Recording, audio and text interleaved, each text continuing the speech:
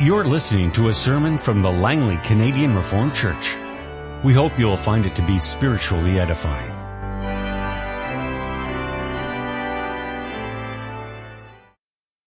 Let us open our Bibles together. This morning we turn to Psalm 23, the Psalm of David. The Lord is my shepherd. I shall not be in want. He makes me lie down in green pastures. He leads me beside quiet waters. He restores my soul. He guides me in paths of righteousness for his name's sake. Even though I walk through the valley of the shadow of death, I will fear no evil. For you are with me. Your rod and your staff, they comfort me. You prepare a table before me in the presence of my enemies. You anoint my head with oil. My cup overflows. Surely goodness and love will follow me all the days of my life, and I will dwell in the house of the Lord forever. And then we turn to 1 Corinthians 11. There we take up the thread as the Apostle Paul is writing to the church at Corinth. Verse 17, in the following directives I have no praise for you, for your meetings do more harm than good. In the first place, I hear that when you come together as a church, there are divisions among you, and to some extent, I believe it. No doubt there have to be differences among you to show which of you have God's approval. When you come together, it is not the Lord's Supper you eat. For as you eat, each of you goes ahead without waiting for anybody else. One remains hungry, another gets drunk. Don't you have homes to eat and drink in? Or do you despise the church of God and humiliate those who have nothing? What shall I say to you? Shall I praise you for this? Certainly not. For I received from the Lord what I also passed on to you. The Lord Jesus, on the night he was betrayed, took bread. And when he had given thanks, he broke it and said, this is my body, which is for you. Do this in remembrance of me. In the same way, after supper, he took the cup, saying, this cup is the new covenant in my blood. Do this whenever you drink it in remembrance of me. For whenever you eat this bread and drink this cup, you proclaim the Lord's death until he comes. Therefore, whoever eats the bread or drinks the cup of the Lord in an unworthy manner will be guilty of sinning against the body and blood of the Lord. A man ought to examine himself before he eats of the bread and drinks of the cup. For anyone who eats and drinks without recognizing the body of the Lord eats and drinks judgment on himself. And that is why many among you are weak and sick, and a number of you have fallen asleep. But if we judged ourselves, we would not come under judgment. When we are judged by the Lord, we are being disciplined so that we will not be condemned with the world. So then, my brothers, when you come together to eat, wait for each other. If anyone is hungry, he should eat at home, so that when you meet together, it may not result in judgment. And when I come, I will give further directions. Beloved congregation of our Lord and our Savior Jesus Christ, last Sunday we turned our attention once again to Paul's letter to the church at Corinth. Over the last number of years, we have slowly been making our way through this tumultuous Bible book. And then we came last time to the first part of 1 Corinthians 11, where the apostle has some very controversial things to say about women and their role in the worship of the church. This week we turn to the second part of 1 Corinthians 11, and again we find ourselves dealing with controversy. Only this time the controversy is not about women, but it's about the Lord's Supper. There was big trouble in the Corinthian church with regards to the sacrament that we are going to celebrate together this morning. And what kind of trouble was it exactly? Well, the Apostle Paul describes it in 4 different ways. First, he says, They were partaking while there were divisions among them. Look at verse 18. In the first place, I hear that when you come together as a church, there are divisions among you, and to some extent, I believe it.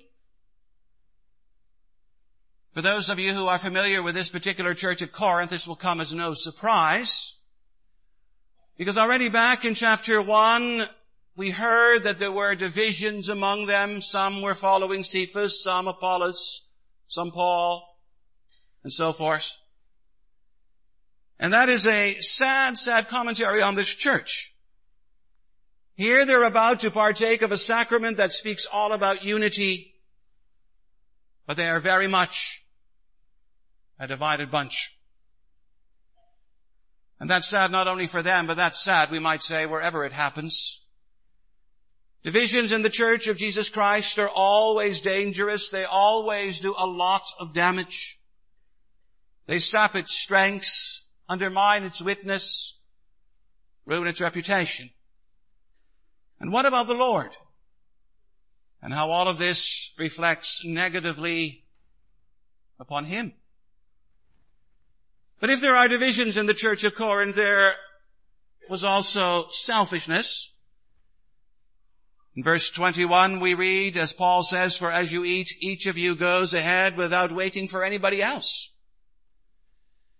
We're not sure, but most likely in the church at Corinth, the rich and the free men would come in, eat their fill, and drink whatever they wanted. And the result was that very little was left over for the slaves as well as for the poor people. You see, no one really had any proper regard for anyone else.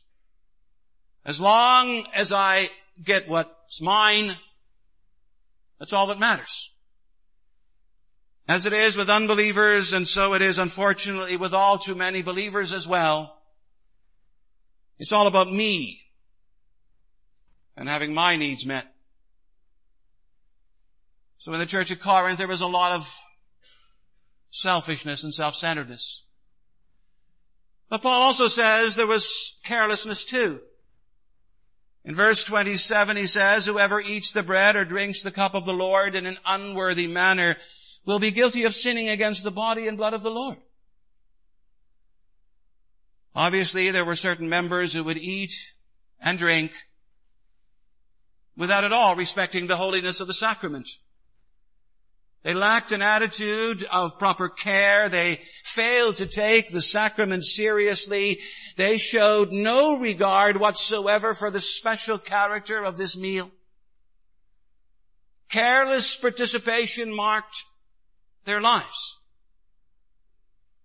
Yes, and sometimes, to be honest, it may mark ours as well. And finally and fourthly, there was also compromise. If you go back to the previous chapter and you read verse 21 where Paul writes, you cannot drink the cup of the Lord and the cup of demons too. Apparently some of the members would go to the local temples and they would partake there, and then they would go to the church and they would partake there as well. They failed to see any difference. They refused to make a choice. They wanted things both ways. Yes, and that too is nothing new. We have it still with us today. There are those who think that they can combine the church and the world, Christ and mammon, God and devil. We worship God on Sunday. And pleasure is what we worship on Monday. And so, beloved, when you look at all of this, you have to conclude that there is quite a problem in the Corinthian church. It's all an ugly embarrassment. But then what is one to do about it? What can one do about it? How does one correct such a sick situation? Well, if you look carefully at our text, you can see that the Apostle Paul suggests a number of remedies. And actually they are 3 in number. He says the remedy to this tragic situation, this disobedient circumstance, is first of all to consider Christ. Then to consider yourself. And thirdly, to consider others all around you. And first he says the members in the Corinthian church need to consider Christ. And then if you read very carefully, you can see he says you need to consider Christ in terms of past, present, and future. First, he points to Christ with regard to the past, verses 23 to 25, the well-known words, "For I received from the Lord what I also passed on to you. The Lord Jesus, on the night in which he was betrayed, took bread, and when he had given thanks, he broke it and said, 'This is my body, which is for you. Do this in remembrance of me.' And in the same way, after supper, he took the cup, saying, 'This cup is the new covenant in my blood. Do this whenever you drink it in remembrance of me.'"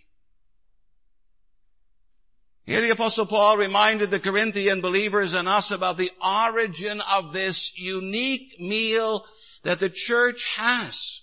It all started on that special Passover night.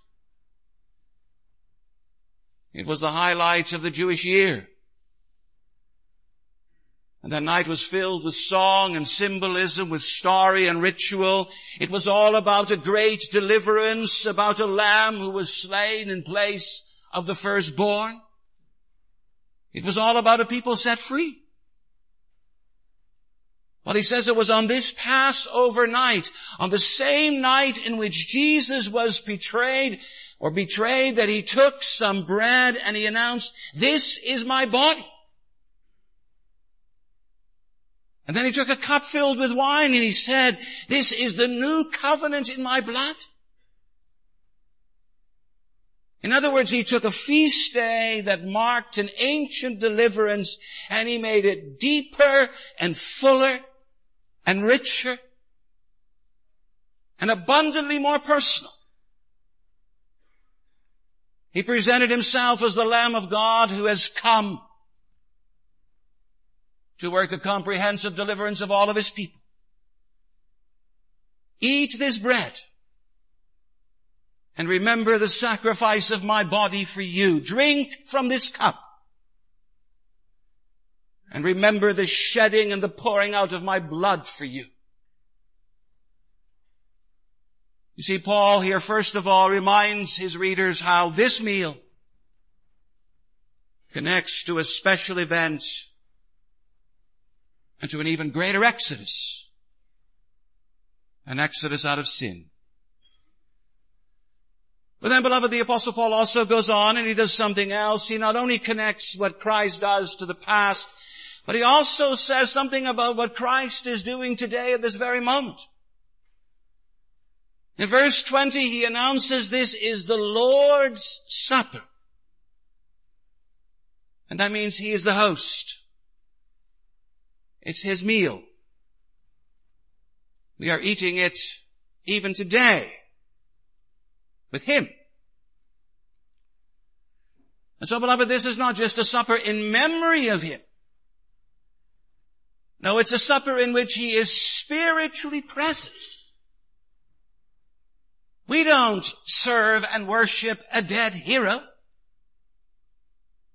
We have a living Lord. And in a sense, in this supper, he is busy communicating himself to us as his people even today. And that as well should make the Corinthians, and it should make us, think twice about what we are doing and how we are eating and drinking. And so Paul talks about Christ in terms of the past, the present. And you can also see that he talks about Christ in terms of the future. In verse 26, he reminds us that we are to do this until he comes. Every meal is to be for us a foretaste of an even richer, fuller meal to come. There's a better day and a better feast coming. as the world around us flounders, and as our personal lives suffer setbacks, this meal holds out before us the message that full redemption is coming. Soon the night will be over. The morning of glory will dawn. And so Paul is saying, you and I, we should do our eating and we should do our drinking in hope. But then, beloved, if the Apostle Paul points us to Christ past, present, and future, he also does something else in this text of ours. He warns us about ourselves. For example, he warns us not to partake in an unworthy manner, not to become guilty of sinning against the body and blood of the Lord, not to eat and drink judgment upon ourselves. Now, how do we do that? How are we to avoid all of this? Well, Paul says in verse 28, you do it by properly examining yourself and scrutinizing your life. In other words, before you partake, you need to look good and hard at yourself. Not at your neighbor, at yourself. You need to weigh your own life. You need to measure your own actions and words. You need to consider the way you live. And that's not easy. But it is necessary.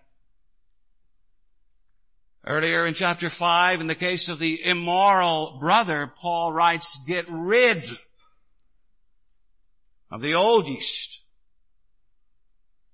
And thereby he's saying self-examination may have to lead to action, to repentance, to a hatred of sin, a fleeing from sin and a running to God. And only when we do that, only when we have that kind of a spiritual attitude and mindset, will we be able to participate in such a manner that we do not end up eating and drinking judgment upon ourselves. Ironic, is it not? This meal that should be the source of great encouragement in the Christian life has within it the potential to do great damage to that life as well, if we handle it improperly. But still, beloved, if the remedy of the offenses committed in the Corinthian church lies in considering Christ and in considering our own spiritual needs, it also lies in considering others. And you may ask yourself, well, which others? Why, first of all, others in the church, in the body. Verse 29 says that we need to eat and drink recognizing the body of the Lord. Now that raises a perplexing question, namely this: what does that expression, the body of the Lord, refer to here? Some say it refers to the flesh and blood of Christ, to the elements of the Lord's Supper. But it may also refer to fellow believers, because together we are in Christ. One body. And a proper celebration blesses all true believers. At the moment that the Apostle Paul is writing this, that was not happening. For some of them, he says, were weak and sick, and a number of you have fallen asleep. In other words, you've died. You see, careless consumption had sowed a harvest of sickness and death among them. But if careless participation was doing all sorts of damage to them, just imagine what blessings will flow from a careful participation It will strengthen, encourage, and invigorate them in every spiritual and physical way. It'll put a new song in their mouths and a new joy in their hearts. You see, beloved, a conscientious participation together in this meal pays dividends for the church, for all the people of God. Yes, and one more thing, it will also spread good news into the world. Paul says that a right celebration will proclaim the Lord's death.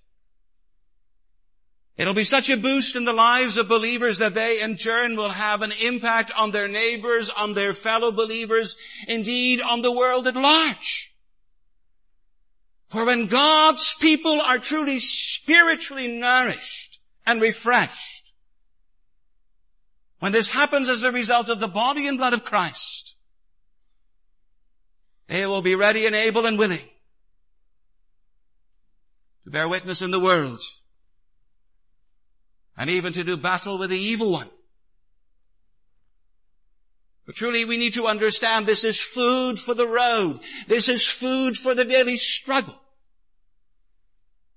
This is daily sustenance for living in the midst of a very challenging world. And so, beloved, in these words, as well as in so many other words of Scripture, Christ says to you and I, eat this bread, drink from this cup in faith, and my Father will bless you, and my death will redeem you, and my Spirit will transform your lives forever. Amen. This has been a sermon from the Langley Canadian Reformed Church. For more information, please visit us on the web at www.langleycanrc.org.